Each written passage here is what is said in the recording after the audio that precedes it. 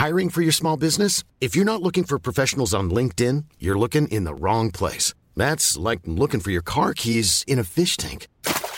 LinkedIn helps you hire professionals you can't find anywhere else, even those who aren't actively searching for a new job but might be open to the perfect role. In a given month, over 70% of LinkedIn users don't even visit other leading job sites. So start looking in the right place. With LinkedIn, you can hire professionals like a professional. Post your free job on linkedin.com/people today.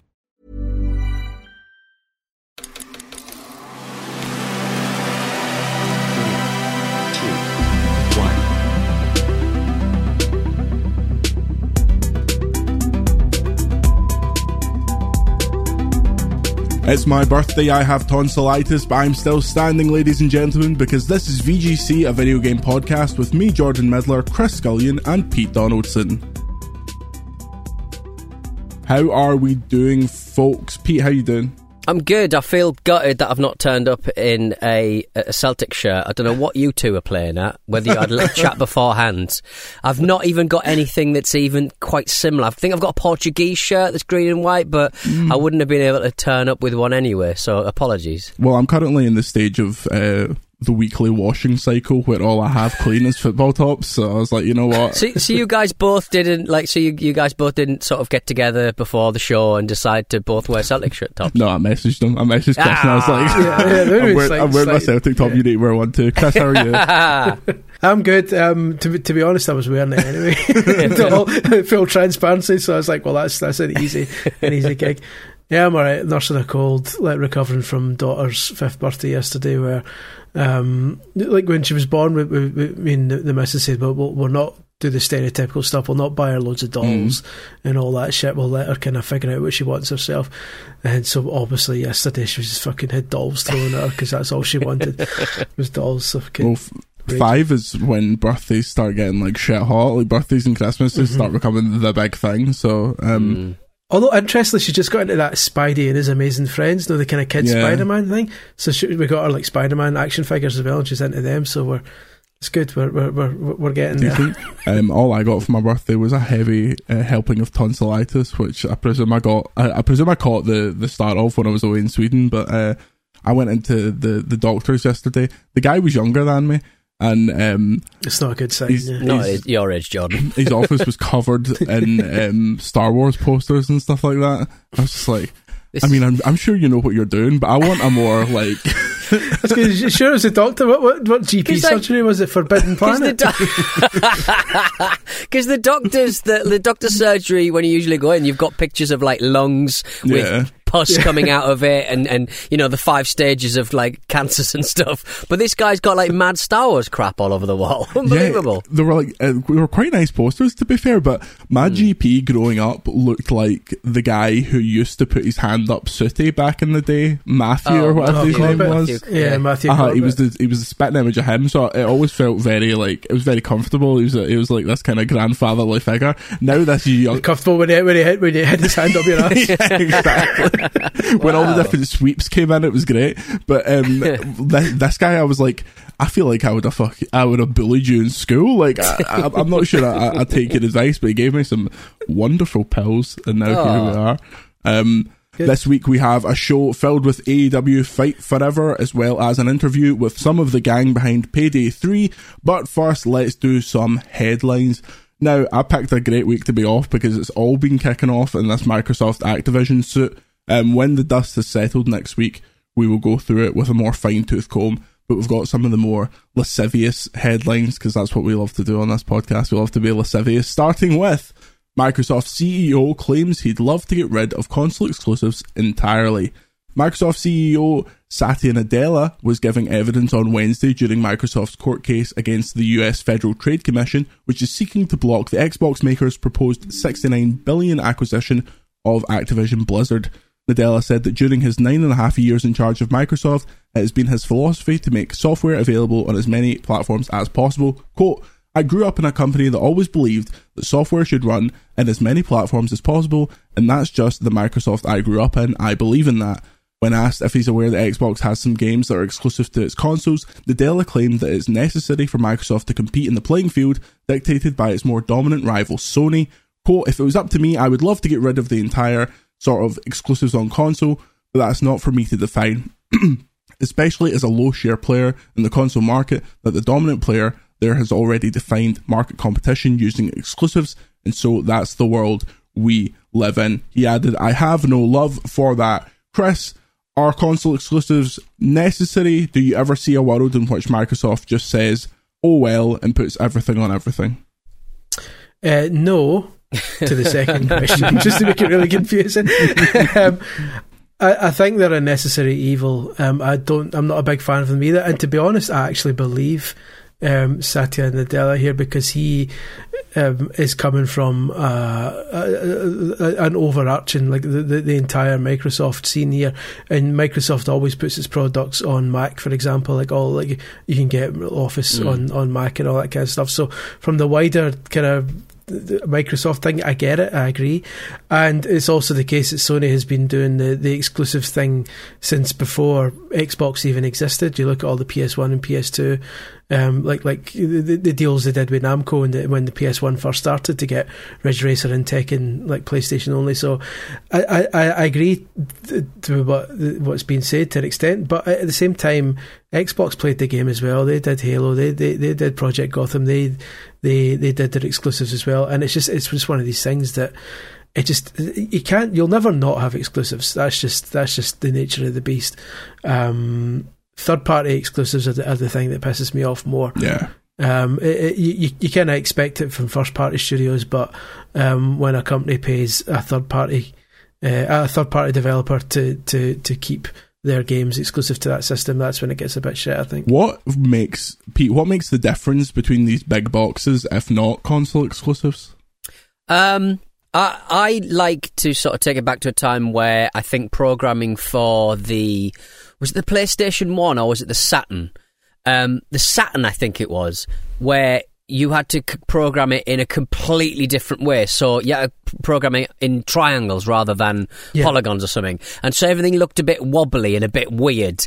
And people had to work 10 times harder. Nowadays, we've kind of moved away from like the cell processors on the Sony side, and everything's kind of easier to program for. So there's not really that much of an excuse, I'd say. So in summary, no, I don't think there is much to for anyone, either on the game, on the player's side or the developer side. There's nothing different about either of these packages. It makes me sad.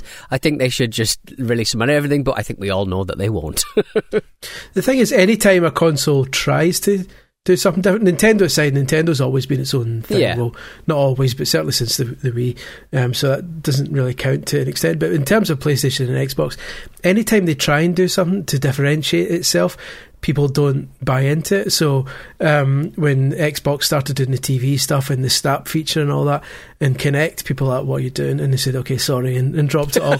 But every time PlayStation does, like when they tried to put motion controls in the dual set, the 6-axis, and then they brought the vibration back, or when they try and do that touch panel on their current controllers, even the kind of resistive triggers, people are just like, not a lot of games use it well. Every time they try and add something to try and differentiate, so when people say, what's the difference between PlayStation and Xbox, people could go, oh, well, Xbox has Kinect in his TV, or, oh, well, PlayStation has like a touch controller. People don't like it. People just want normal games. So why Nintendo getting it right? Why is Nintendo this kind of walled garden that they just do their own thing and everyone just sort of goes along with it? It's exclusives again. Basically, as long as you'll never get Mario or Zelda or Mario Kart or anything like that on anything other than Nintendo will always do well. Yeah. And they realise that they don't have to compete in terms of... Every time they competed in terms of performance, like with the GameCube was really powerful for what it was, and no one cared. Like, so at that point, they obviously just thought, oh, well, okay, well, never mind, we'll make the Wii standard def and we'll just do our own thing, and it's worked.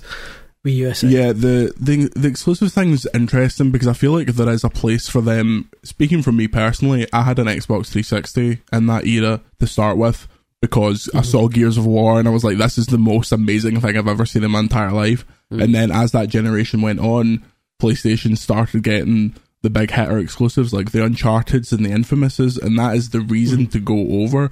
So I do see, like, if I'm watching a TikTok or something like that, and I see a clip of before God of War Ragnarok came out, for example, people being like, okay, I need to get a PS5 for this.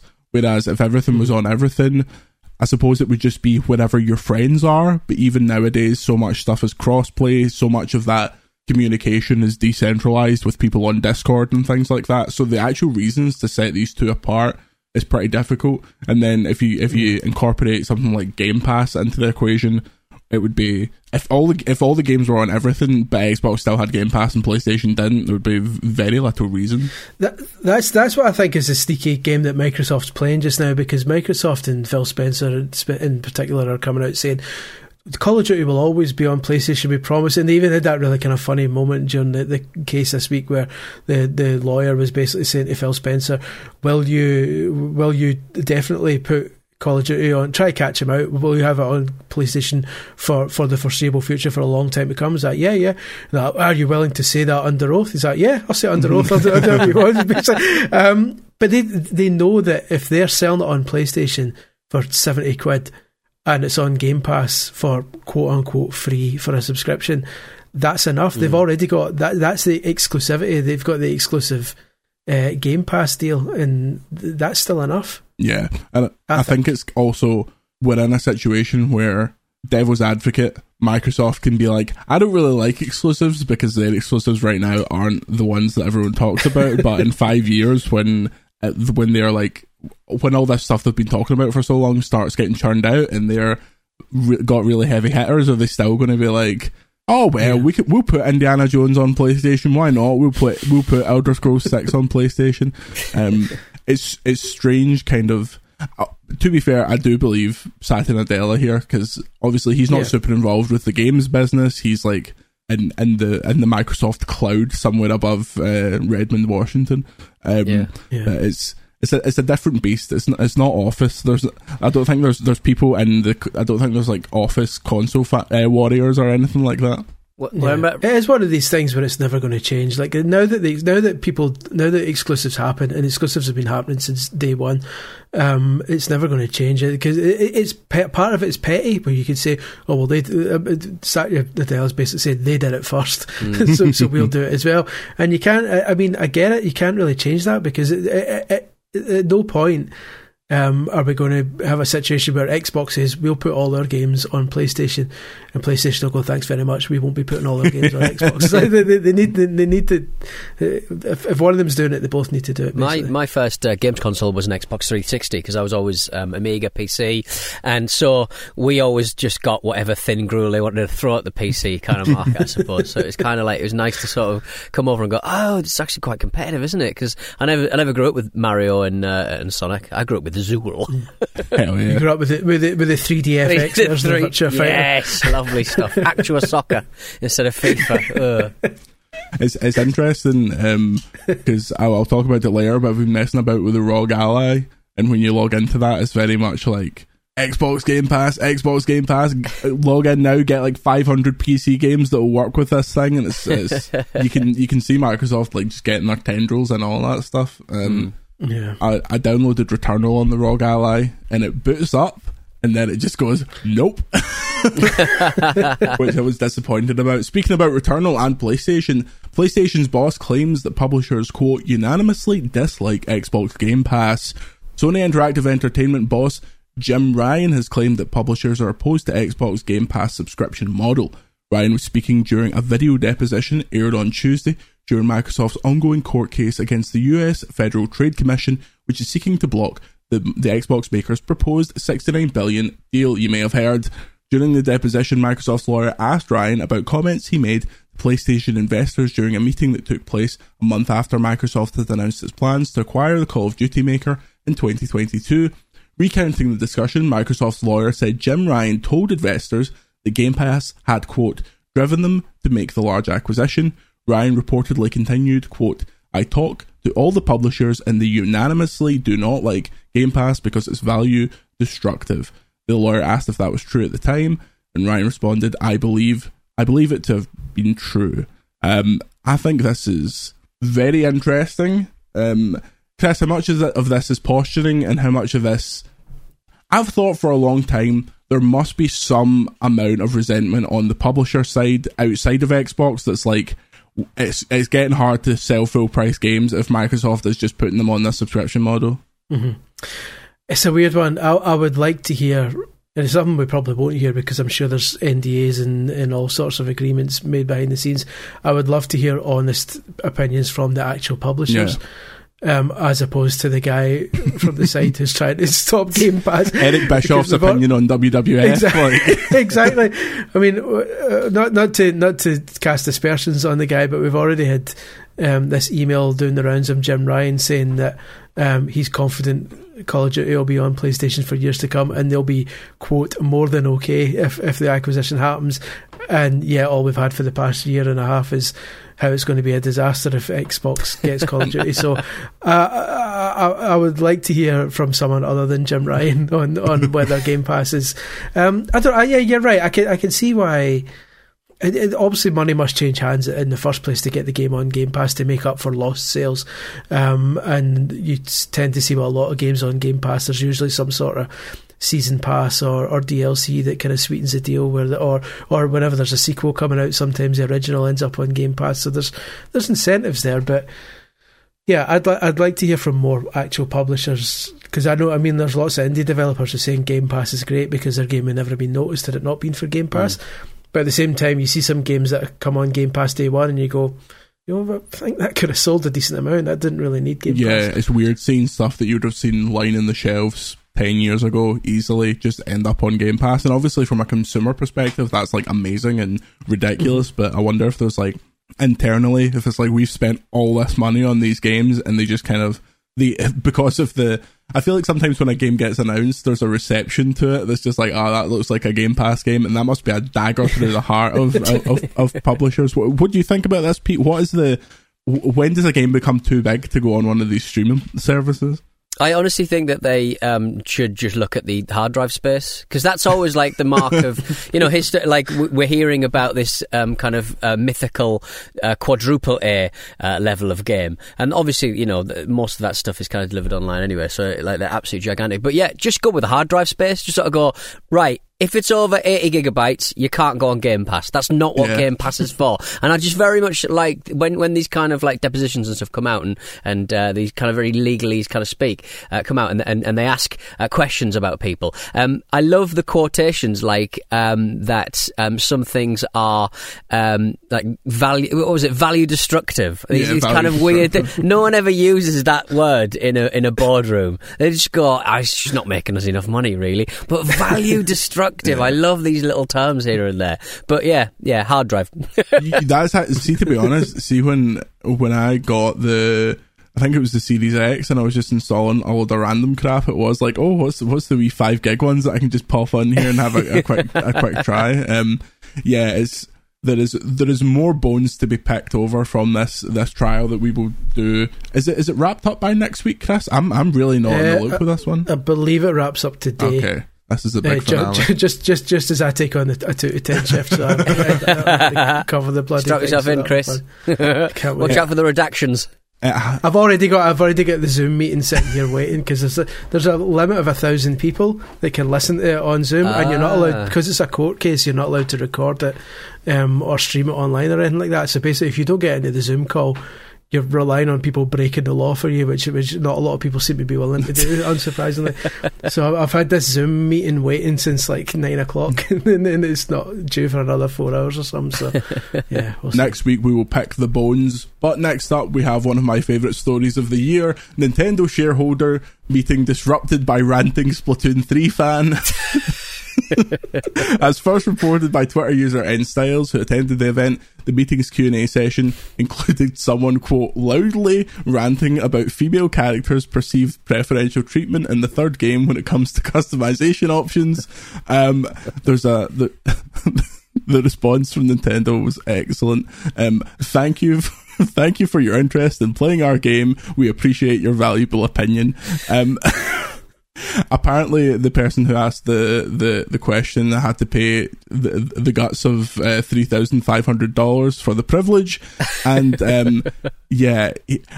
there's a quote from him who says, "At the Nintendo shareholder meeting, I complained about the current cold treatment of Splatoon boys." Halfway through, I was told that there are other people who want to ask, so the second half took a lot longer than planned, but I managed to tell them. Chris, if you spent $3,500 to complain to Nintendo, what would your number one complaint be? Why isn't Excite Truck got an HD remaster yet? but that would be it. That would be the end of the question. I wouldn't go on. This guy posted his full question on his full manifesto, and it must have been like 1,500 words, and it's like proper like, well, when Splatoon boy, the main commander in Splatoon, the generally all the promotional material is a woman, and all the it's like. I like to picture that he stood up in court, and like when Jericho came out with his list of 1,004 moves, and the paper just went flying down the road like armbar. The fact that the guy's like, the fact that halfway through it, someone apparently. Terrence president himself like said, this is taking ages, mate. And he was like, yeah, and just kept going. Just totally blanked and just kept going until he finished. What an idiot. Pete, you're a known complainer. If you had $3,500 to go and say something to Nintendo's president, what would it be? New donk world, didn't need it, don't want it, get rid of it. Just don't want it. I love having like a hotline to some of the biggest names in Japanese video games. I remember there was a Japanese man who turned up at my mate's school. He comes from Aberdeen and obviously works in the oil rigs. This Japanese bloke when he's at school, and he came and he introduced himself and taught them a little bit of Japanese. Just hello, my name is, how are you? And on one of the, I think it was the NeoGAF forums, the same mate from Aberdeen got Miyamoto's phone number. Somebody posted it on the forums, and he rang up and did his "hello, my name is" that he'd learnt at school by this rigger, this PR man from the oil rig. But it just really made me laugh, just kind of like having a hotline and ringing him up and just having nothing to say really of any substance. You could have like affected the direction of an entire multi-billion dollar industry, but no, you wanted to whinge about girls. Girls. It must have been like that situation where Boris Johnson's phone number was on the bottom of some like think tank blog for 15 years and it was still the number he used as Prime Minister. It's good stuff. Miyamoto's number's just hidden somewhere. I've had Miyamoto's number in my wallet for like 15 years. I mean, give me like, whenever you interview someone in Japanese, you have to do the kind of routine of the business cards. It's really kind of serious, where you take the card out and give it to them with both hands. Yeah. Then when they give you theirs, you don't put it in your pocket because that's really disrespectful. You have to set it on the table in front of you as if like this is the information of the person. So I gave Miyamoto my official Nintendo magazine card, and he gave me his. So I've still in my wallet. It's got like a direct line number on it. Where's your Stones Crush? Crumple it up and eyeball him. Just crumpling it up in your hands. And they phone him up and give him a piece of my mind about the laddies in Splatoon, the Splatoon boys. Splatoon boys. Are they actually called Splatoon boys? I've never. That's the first I'd heard of it. I think they're called Inkling Boy and Inkling Girl. Okay, right. I believe. Are you spelling boy? Are you spelling boy B-O-I? B-O-I-I-I-I-I-I. Well, we'll be back with our B-O-I-I-Is after this. Many of us have those stubborn pounds that seem impossible to lose, no matter how good we eat or how hard we work out. My solution is PlushCare. PlushCare is a leading telehealth provider with doctors who are there for you day and night to partner with you in your weight loss journey. They can prescribe FDA-approved weight loss medications like Wegovy and Zepbound for those who qualify. Plus, they accept most insurance plans. To get started, visit plushcare.com/weightloss. That's plushcare.com/weightloss. Hiring for your small business? If you're not looking for professionals on LinkedIn, you're looking in the wrong place. That's like looking for your car keys in a fish tank. LinkedIn helps you hire professionals you can't find anywhere else, even those who aren't actively searching for a new job but might be open to the perfect role. In a given month, over 70% of LinkedIn users don't even visit other leading job sites. So start looking in the right place. With LinkedIn, you can hire professionals like a professional. Post your free job on linkedin.com/people today.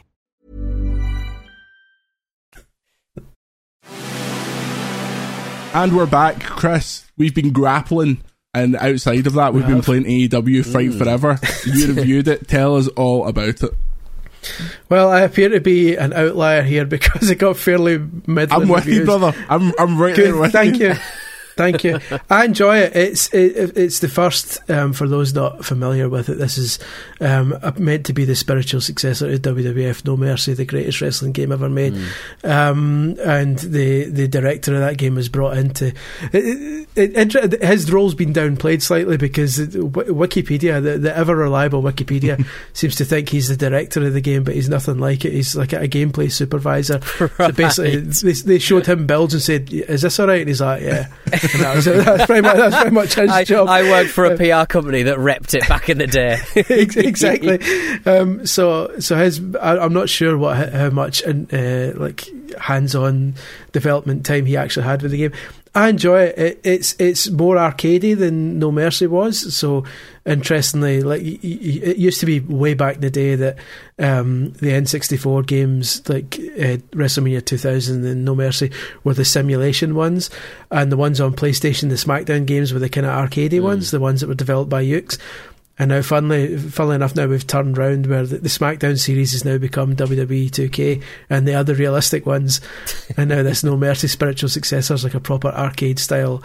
I love very it. daft, it's so inherently daft. Like at one point, you find a skateboard, and you skate around the ring. And then when you enter the ring, you can enter the ring by throwing the skateboard in and sliding in it on your belly, and continue to skate without stopping. It's just stupid. And then you can skate across the ring, do a swanton bomb off the skateboard, out the ring, and through a table like that. It has captured that kind of ridiculous arcadiness that the WWE games have so moved away from. The thing I want to talk about is this Road to Elite mode. So the Road to Elite mode is the career progression. You can either pick an AEW character or a created character, and you always start off doing the Casino Battle Royale, which is heavy difficult, which if you don't know, a Battle Royale, you have to throw your opponent outside, or you throw 20 opponents outside the ring, and then you get sent on these different story paths depending on how you do in that Battle Royale. I think there's like... Do you know how many there is, Chris? Is there like 4 or 5 or something? There's four different blocks, so there's 4 mini storylines, and each one has 3 potential stories. So these stories will be like, oh, do you want to join the Jericho Appreciation Society? Although it's the Inner Circle, because the game's, it's a wrestling game, it's slightly dated. Do you want to do stuff with the Dark Order? That kind of thing. But between your matches, it will be like, do you want to work out? Do you want to go out in the town? And if you select to go out in the town, your character walks past a flat JPEG of whatever town they're in, and it's like, oh, I love the beach here in Texas. It's so funny. And go ahead, Chris. It's so. And I'm wary of saying this because, like, last week when Alex was on, we were talking about the term JRPG, and he said, like, apparently in Japan that some of them take offence to it because they think it's a derogatory term, but it's actually, and we see it as like a badge of honour, like a JRPG that separates it from a Western RPG, because you know that they know what they're doing in certain, so it's almost like, if it's, like J-horror, like, you know, Japanese horror is like, oh, well, if it's J-horror, you know it's going to be this and that. The story mode in this clearly feels like it was made in Japan, and that it's unashamedly daft and doesn't care. It reminds me of when International Superstar Soccer 2000 came out in 1964. It had a really weird kind of career mode as well, where you trained your guy and you had to go out with your mates, and sometimes you got injured while you were out with your mates, and there's like girlfriends and all this, and it's like that. It's such a weird... The fact that when you land in every city, you can choose to go to the restaurant and try the local delicacy, and the waitress comes out and tells you about the local delicacy, and you go, thanks very much, and then you get like a real photo of the food and like a proper like Wikipedia entry. Oh, this is a wrestling game. BBC Good Food Guide. Wow, exactly. Brilliant. It's amazing. I love it. I love that it clearly knows it's stupid, and it kind of leans into it. Yeah, I can't remember who told me that this game was a bit of a wreck not that long ago, and I'm glad it's sort of... Because I was hoping this game was going to come out, be terrible, and then disappear, so I don't have to look at that disgusting rendition of Kenny Omega's chest. His weird pillow chest, it looks tight, it looks ill, it looks inflamed, I hate looking at it, it looks nothing like his chest, and it upsets me that I have to look at it. But I was hoping it was going to disappear, but it sounds like they sort of turned it around. I'm shocked at how good it was. Like, I got it on Steam Deck and I played it a bit when I was on my trip, and as I played more of it, I was like, oh my god, this is like, I'm having fun with this. Interestingly, people have been ripping the models out of this game and putting them into the PC version of WWE 2K23, and they look great. So I don't know if there's just like a lighting problem with this game or something like that. It's weird because some of them, I didn't mention this in reviews, some of the wrestler models look great. Like Sting looks excellent. Like Jericho looks okay. Can't get Sting wrong, though, can you? I mean, it's all about that's true. But although they managed to make him look like an old Sting, so he's got the receding hairline and he wears a jumper instead of his old guy, so you can tell you don't see his flabby arms. But but then CM Punk looks like the guy from Dynamite Cop on the Dreamcast. He's got this really big long neck and like Sammy Guevara looks very weird as well. The Bucks look like horse people, which is very enjoyable. It's also it's kind of a strange roster. So Cody Rhodes is in it. That was a weird one at the back. How are they allowed to? I mean, I guess when it started to get made, would you not? Because Sasha Banks never made the main roster of WWE. I think that's a WWE thing, though. They're like, especially with Sasha Banks, because she was like gearing up to become Mercedes Moné and all that. But like the roster, I'm assuming Cody Rhodes must own the American Nightmare thing then. Yeah. Although they've got the song, like they have. Yeah, they've got the song and they've got both. They've got the American Nightmare. So presumably WWE can't own that. Yeah, I would guess otherwise. But apparently, I saw somewhere that he was deliberately left in it as a kind of tribute to what he'd done. Yeah. For them. I mean, he's all over the video packages and stuff at the start. They could not have him in it. Yeah. Is the music that obviously they always spend a lot of money on the actual music for stuff. Is there any licensed tracks in this, or is it kind of? So everyone has their accurate music apart from Ruby Soho.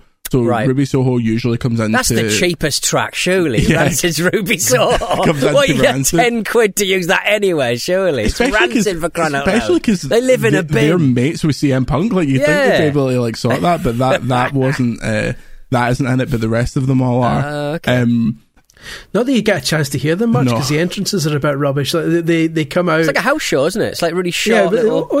They come out, they stand in the ramp and do their reanimation and then leave, and that's it. You don't see them come down the ramp and go in the ring or anything like that.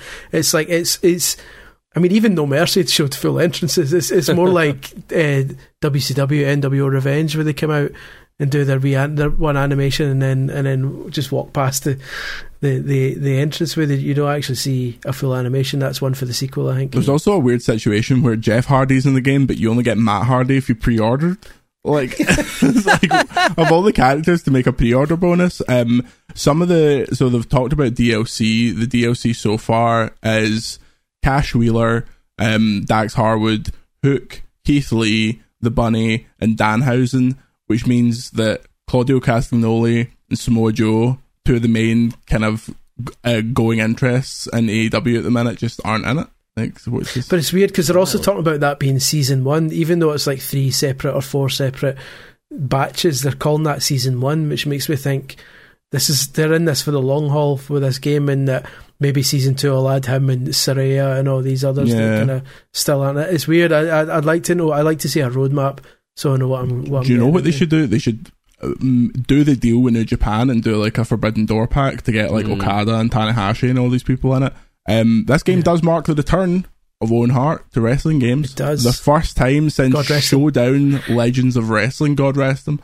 Me and Chris were like, he was pulling his hair out, I was not, over how to unlock him, and you need to play, is it 100 matches before? You have to play 100 exhibition matches before Owen Hart pops up and goes, all right, you've earned the right to play as me. Which is his last appearance was in Showdown Legends of Wrestling, and I've got the roster up here thanks to the SmackDown Hotel, which is an excellent. That is a wrestling website that I've used. I loved the Legends of Wrestling games, even though they were awful, because the roster was incredible. Genuinely, I think there is about 5 people on this roster that are still with us. DDP, he's still going. He's still going. He's helping all the rest of them survive. Hogan, for some reason, he's still kicking about. The Nasty Boys, they'll be there forever. They'll be there after the heat death of the universe. Yeah, this game had such a weird roster. The Grand Wizard was in this. Jesus Christ. Where was this made? This was made in 2004. Was this the one where they gave Andre the Giant abs? Like, they just gave everyone abs, like that they historically clearly didn't have, I seem to recall. Those were just some of his 200 beer cans that he drank on a flight. Every time I'm uncomfortable on a flight, I think about Andre the Giant. Yeah. I just like, he had to fly on like 70s planes to Japan from France, like... just like he couldn't fit in the toilet, so there'd be a curtain pulled across while he pisses from the vestibule into the toilet. Oh, Jesus Christ. Oh, Andre. Owen Hart's appeared in, like, I mean, understandably, he's appeared in like no wrestling games. He appeared in like Attitude and In Your House and Raw and Warzone, and then that was it. I don't know if I've told this before. I think I might have told you this before, Jordan. Attitude was the last WWF game Owen Hart was in, and it was after he died. Like, he died before Attitude came out, and it was like, is he going to be in it, or are they going to pull him? Because so they kept him in it, and the game opens with like a in memory of Owen Hart, like still screen, and you'll go, right, okay, and he's still in the game, but they made it that he's the only character who can't bleed. And wow, okay, right. I was like, I'll test that, and I legitimately spent a solid hour and a half leathering him with a steel chair over and over and over again, and not one drop of crimson. So, like, part of me feels like guilty that it's a miracle he died by the sounds of it, Chris. The man cannot bleed. So I can confirm that Owen Hart definitely doesn't bleed in WWF Attitude. I'll be interested to see if he does. I've not actually unlocked him yet. I'll be interested to see if he does when you get the thumbtacks out in this one. Yeah, there is the exploding barbed wire death match in this is funny. It's like it's a daft gimmick, but it does make me laugh. But yes, AEW Fight Forever. There is a review on the website you can check out. I think it's cracking. I really enjoy it. It's exactly the kind of daft game I wanted after like 4 heavy serious ones in a row. Daft is the word. If you're looking for mainly multiplayer, then go for it, because the only thing, the single player is fairly slim. Like, once you've played through the Road to Elite a few times and seen everything it's got, then you might be like, what do I do now? And online is online. But if you've got pals who regularly play these kind of games with you, it's definitely worth getting, I think. Yes, and I've been playing it on the ROG Ally. The ROG Ally is a new handheld kind of Steam Deck competitor. ROG stands for Republic of Gamers, which is yes, where I live. It's a handheld PC. The gimmick with this one being it's just running straight up Windows, so it can run all your PC Game Pass games. It can run Steam stuff, and it's an awkward wee machine. I think it's really good when you're in there playing a game. It's powerful. The screen looks nice. It's a much nicer screen than the Steam Deck. It feels fine.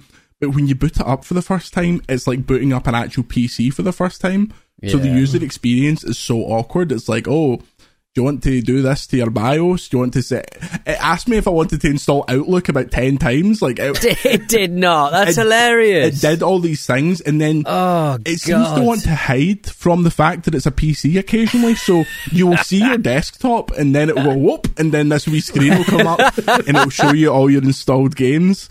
So if you're a tinkerer and you want to mess about with stuff like that, then sure... I'm sure that's fine, but when you actually get into playing the games, I've only played a few different things, but it's a strong little machine. It's 700 quid out the bat, 512 gig SSD. It gets hot as shit.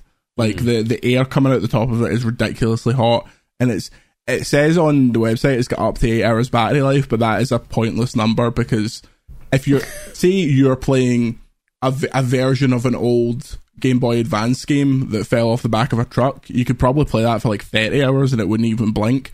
But I was playing Power Wash Simulator for like 3 hours, and then it was done. So it's very much your mileage may vary.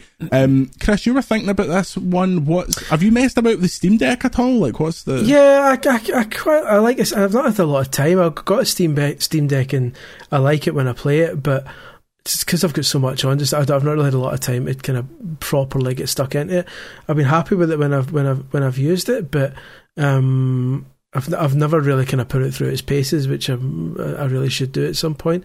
So yeah, I was curious about it, mainly for the Game Pass stuff. One thing I don't like about Steam Deck is you're limited to Steam games, and if you want to play any other PC stuff, you either need to do some really elaborate workarounds, or just you're kind of stuck with it because it's kind of Linux based, I believe. So the ROG thing appealed to me because you could actually download Game Pass games instead of having to stream them.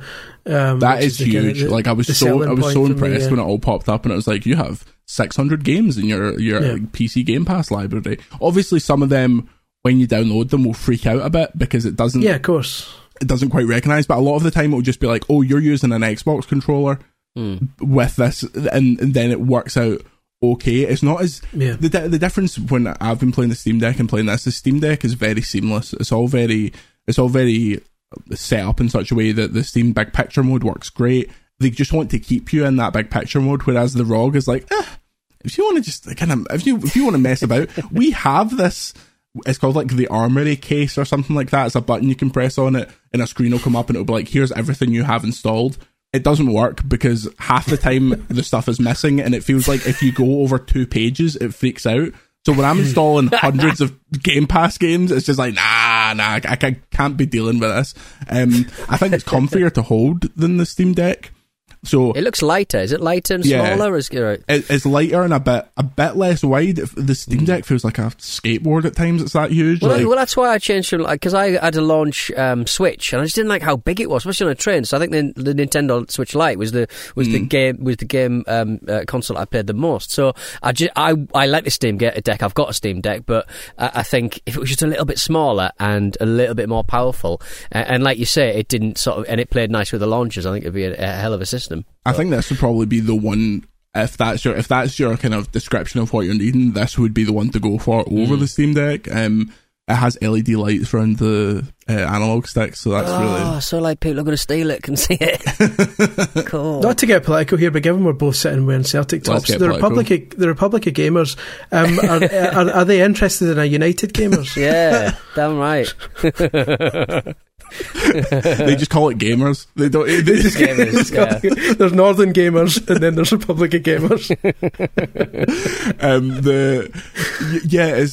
It's a good wee machine. I've still to put it through its paces in terms of I got Spider-Man running pretty well on the Steam Deck. Like, I want to test those like big Sony ones in terms of the top of the range stuff, but it feels like anything PS4 and before is going to absolutely smash. So it's like a total backlog machine. But yeah, it's cool. I've got more to do with that. I wish I had it for my trip to Sweden. Look at that for a transition, eh? That's good. God, my trip to Sweden was a nightmare.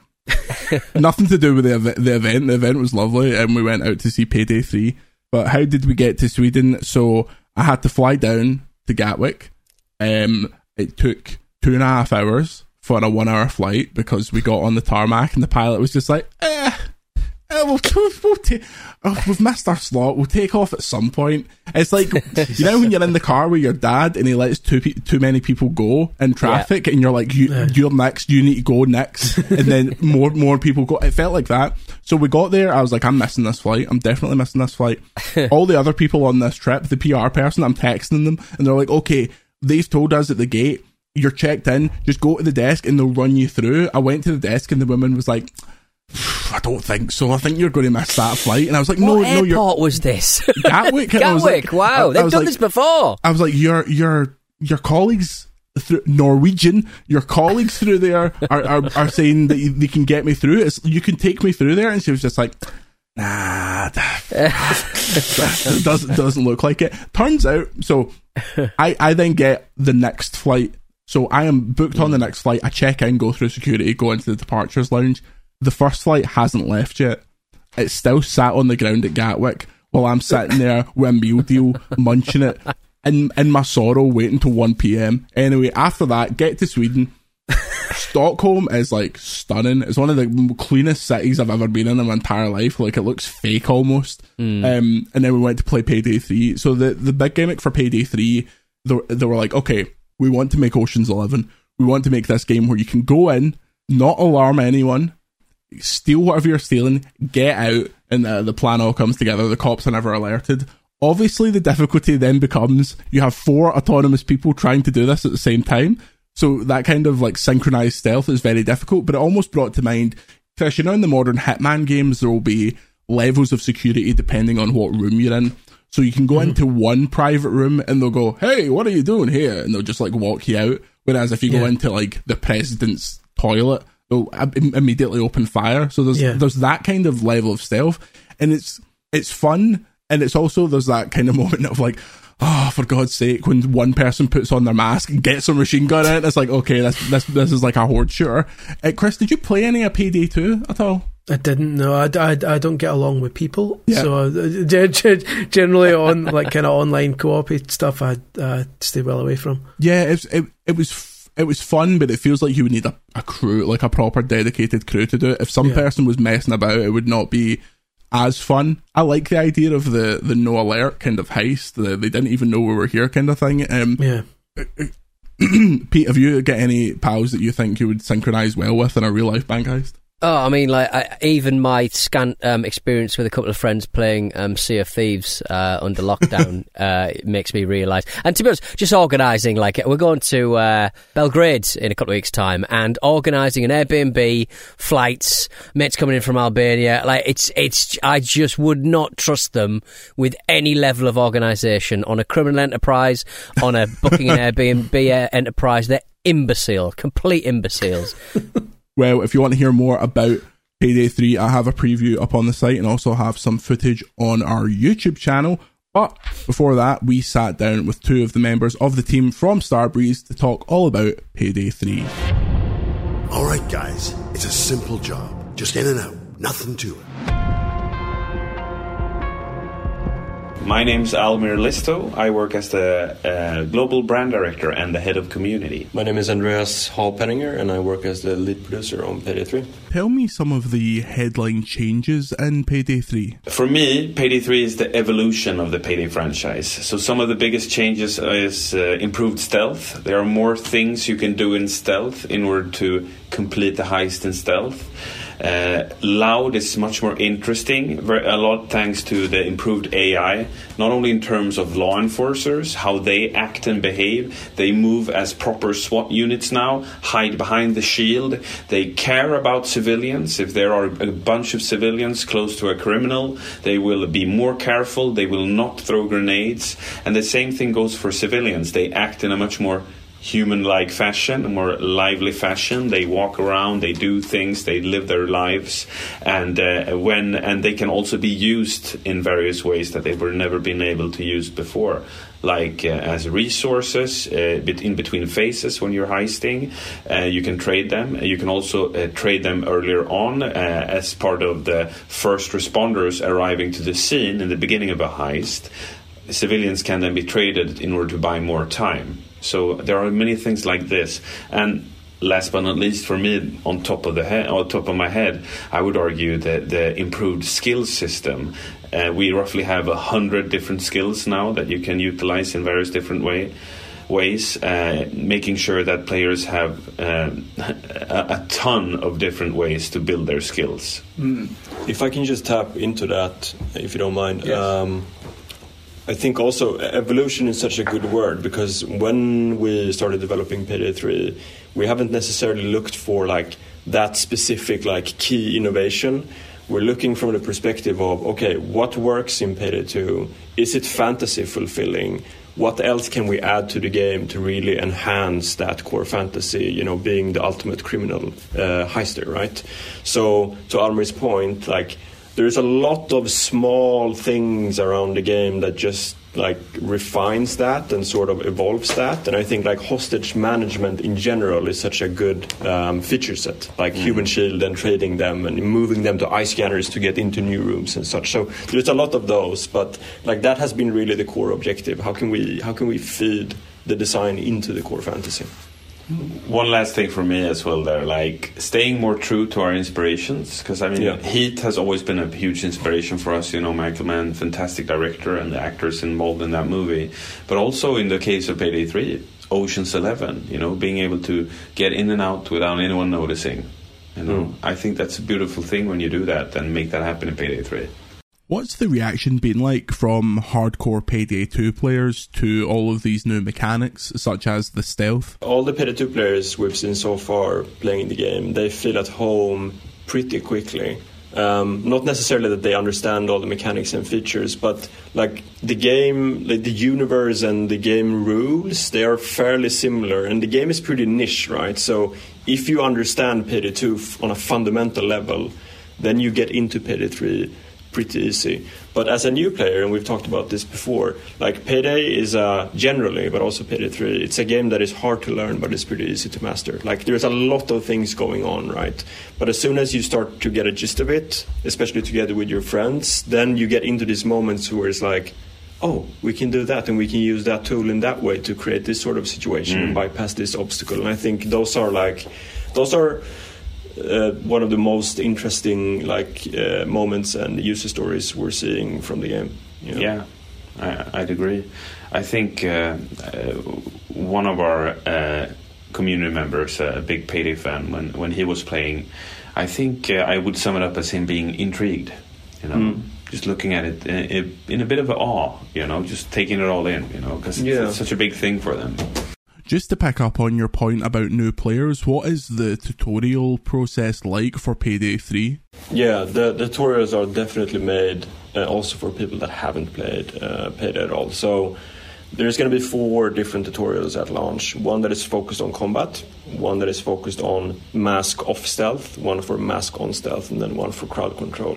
So the goal with that is essentially to teach players like the most important and fundamental mechanics and features to get them started at least. Not necessarily put them into a spot where we're not teaching them how to be creative with the things, but at least how to use them on a fundamental level. So I think that's going to help a lot. And then, like I mentioned, we're doing a revamp of the HUD. The HUD that you played today is a temporary one, so I think that's going to help a lot too, like in terms of guidance and navigation and readability when you're playing a heist. Do you ever wonder that the Payday franchise is perhaps a bit too intimidating for players?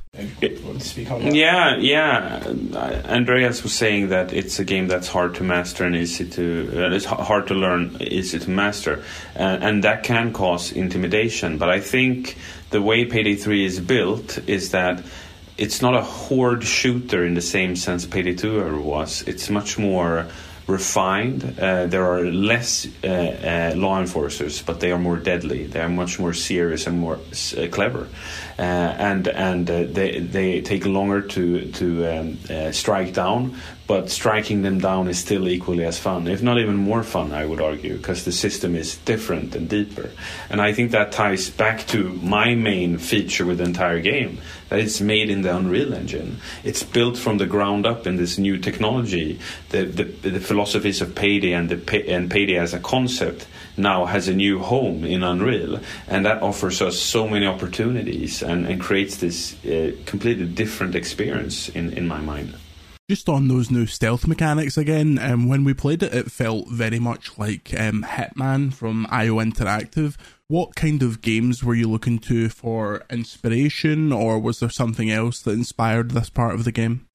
To be honest, we haven't really looked a lot at other games. Like, we have been looking a lot at Payday as a franchise and looking and seeing how we can refine and evolve that. I think movies has been more of an inspiration because we're not starting from a mechanical point of view in many cases. We're starting from the fantasy perspective. Like, is the concept interesting and does this feed into what the core fantasy is about? So, like what you mentioned, casing, like moving around with your mask off and pickpocketing and all that stuff. I think the core inspiration for that is Ocean's 11. Like, you're able to walk into a place, pacifist, don't kill anyone, get into the vault, steal the stuff, and just walk out. And that's the case for many things. Like even during Loud, like Heat, trying to capture that sort of Hollywood heist feel.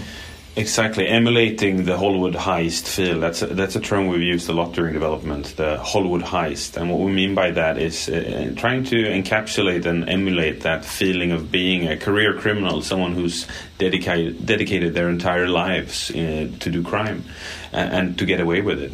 And I think looking at the stealth aspect, it's much more layered in Payday 3 than it ever was before. It has much more intricate details. Like, for example, I don't know if you played the branch bank, but you can. Most people go into the back of it, in order you're going to sneak in, right? But you can actually sneak in from the front as well. You can pull down the blinders, you can shut the front door, and you can start the heist. And these are things that I'm excited to see how players explore and what they find to be their favorite way of approach.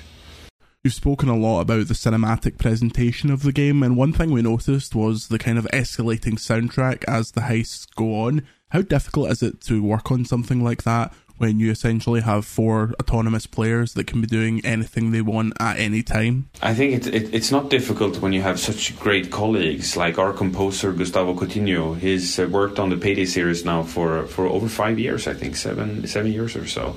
He's a fantastic composer, and he really understands the Payday IP, like the Payday game. He understands the fans, what they like, what they don't like, and he understands the way Payday works as a video game, and what what needs to be heard when, and that takes a lot of time to master, and I think he's done such a terrific job, so shout out to him for sure. What is a piece of feedback from Payday 2 players that really stuck with you? No more collabs.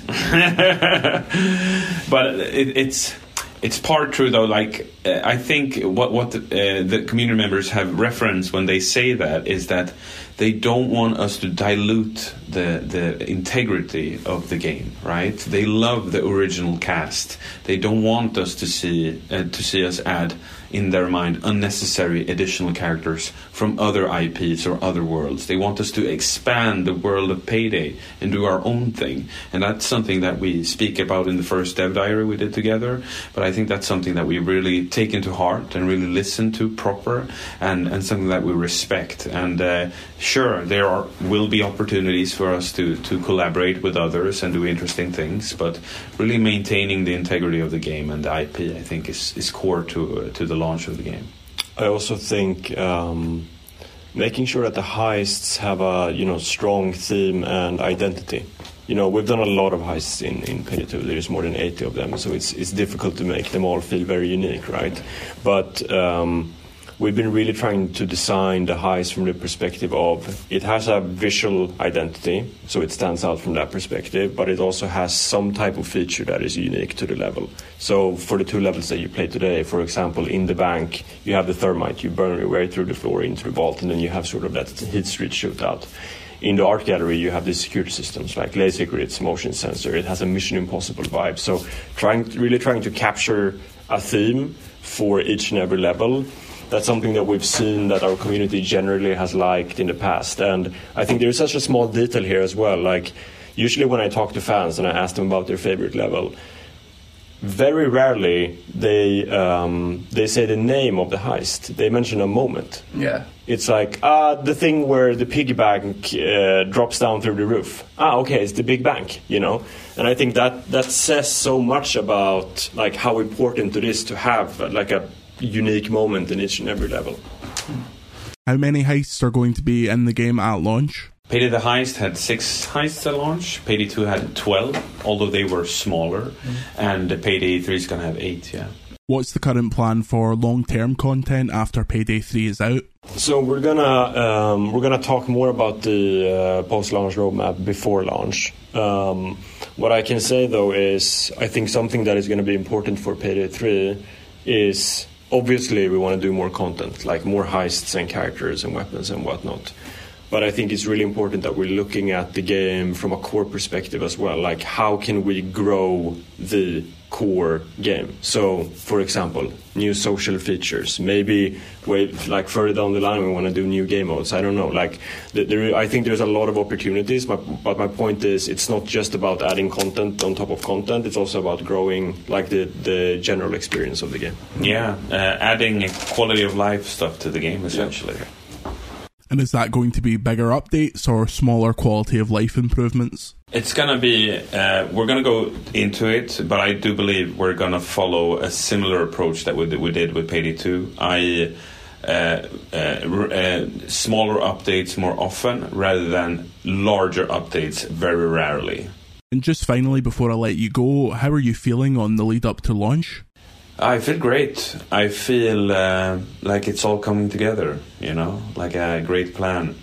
It's been such a tremendous journey, not only for Payday as a game, a series. I mean, Andreas and I have been working on this for a total of 24 years now together, 12 years each at the studio, right? So it's been a long time coming, from Payday the Heist up until the third game now. And for me, it's a bit of a Godfather moment, wrapping up a trilogy. Doesn't mean that in any way, shape or form is the end of something. It's just the beginning, right? It's the end of the beginning. So it's very exciting. And launch is that starting point. So, yeah. Andreas? No, I'm feeling good. I'm feeling more and more calm, actually. Like, usually it's the other way around when you're going to launch a game. But, I think for me, like, the biggest worry has always been, what if we don't, please our fans? And what if the game doesn't feel like a Payday game? But I think we've managed to maintain the integrity and the DNA. And for me, that has been such an important thing, like, for the first step of launch. Like, if you don't nail that, there's so many things that you have to redo fundamentally. But I think everybody who's played Payday, they're going to feel at home, and they're going to feel like, yeah, it's still fucking Payday. And yeah, that's I think that's what calms me. I just want to give a final shout out then to our community, our players that have stayed with us through thick and thin. A huge thank you to all of you who've been playing and supporting us over the years. I mean, they made us survive, essentially, literally, in a literal sense, in an emotional sense, as a creative base and something that we look to in order to please. We want them to feel that they get the Payday they deserve. And we're back. The night of the trip to Stockholm, we went for a lovely steak, and beforehand I had about 6 beers that I thought were like normal beers. They were like 9%. I was gone. Oh dear! I was just gone. Where do you think you were? Belgium, for crying out loud. And then we went to we came back via the 7-Eleven, and everyone was obsessed with this thing. I think it was called Snap. It was like a chocolate, a Bugle, the crisp, a Bugle crisp, that covered in chocolate. And people were going crazy for it, like ripping it off the shelves. It's one of these things, you go somewhere on holiday and everyone's like, oh, you need to try this, and then people come back with bags of it. But, like us with Iron Brew. Yeah, exactly. But I'm not a chocolate man, so I ended up just getting some Swedish energy drink that I think it was called Cure, but it looked the typography looked like it said the fun C word, So I was obviously very happy with that.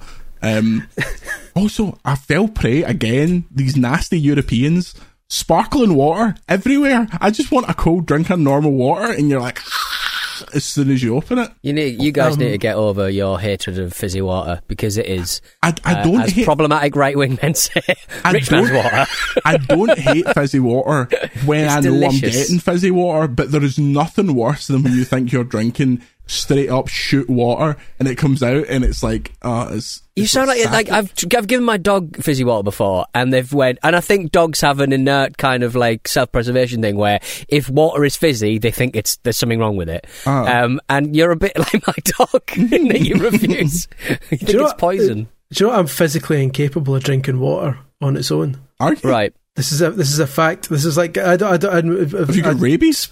No, I've spoken to doctors about this, and we can't figure out what it is, and we think it's like a psychological thing. I've got a memory of being in America, and I was like 4 or 5, and there was a glass on the table, and I thought it was 7-Up. And I drank it, and it was water. And because I wasn't expecting it, I reacted quite badly, because I was like, my brain was like, what? And your hair go like Fido Dido. And so the assumption the assumption doctors make is that is caused some sort of weird psychological thing where if I drink water on its own, I cough it back up again instantly. I can't swallow I'm drowning. It needs to have flavour in it. It needs to have something in it. Otherwise, my brain just says nope. And do you carry a fruit shoot on you at all times? Whenever you go somewhere and says you want a glass of water, you have to be like really rude and say nope. No thanks. No thanks, you can't no. just say no. I can't drink water because you sound like an absolute moron. But I never. But remember, like back in the day, and certainly our generation, Chris, like you just never got water at school. Nowadays, you go into school, they've got these little bottles they carry around, and before every lesson, they've got to fill up their their flask for the lesson. It's insanity. That came in my era. We got bottles. We all got given like wild Scottish government bottles of water. I can't remember. That's why the Thames water is in crisis. But before that, like in first and second year in my school, so 2007, 2008, the Vendies had the best stuff in it, like Coke, Diet Coke, Fanta, everything you're wanting, all the sweets. Soon as we went back into third year, it was like water, appetizer, like all this crap. They ruined vending machines in Scottish schools. Jamie Oliver, honestly. These guys, you actually had a vending machine in your school, though. we had a vending machine. I remember and I think about this probably every couple of days. The Nemesis drink for the was it Lightwater Valley or Alton Towers ride? Nemesis. They had a licorice blackcurrant soda that I have never seen again, but I think about it every couple of days. Why isn't there more licorice soda? It is perfect. That sounds horrible. That feels like something you could get that in Japan easily, I bet. Oh yeah, definitely. That's how you know I went to school in Coatbridge, which is Greater Glasgow for those not aware of it. We didn't have a vending machine, we had a chip van. Literally parked outside the school. Well, on the grounds next to the PE block, you'd have an ice cream van. Yeah. It's terrible. We had an ice cream van. An Italian man with no fingers. We had an ice cream van until it got done for selling Eckies. Which that is disappointing. I'm sure the markup is less than an actual fucking ice cream. Excuse my language. Good God. Wow. Anyway, if you have any stories about selling Eckies, you can send them to podcast at Video Games Chronicle. Pop them in the top like a 99er. Exactly. Put them in your 99p mix. You never know what you're going to get. But also, if anyone has any information about the burger van that's outside the McDonald's in Coatbridge and has been there for 20 years and allegedly still sells burgers despite being outside of McDonald's, I'd love information on that because it's bothered me for decades. They've not lit up that grill in 15 years. It's the coldest van in the world. I'd love to know what's actually under the sign that says burgers. Thank you very much for listening. You can follow me on Twitter at Jordan Midler, Chris at Scully1888, Pete at Pete Donaldson. We'd like to thank the great Grant Kirkhope for use of the VGC podcast theme song. Say goodbye, Pete. Goodbye. Say goodbye, Chris. Goodbye, Chris. And we'll see you later. Say happy birthday to me on Twitter, you slugs. Bye bye.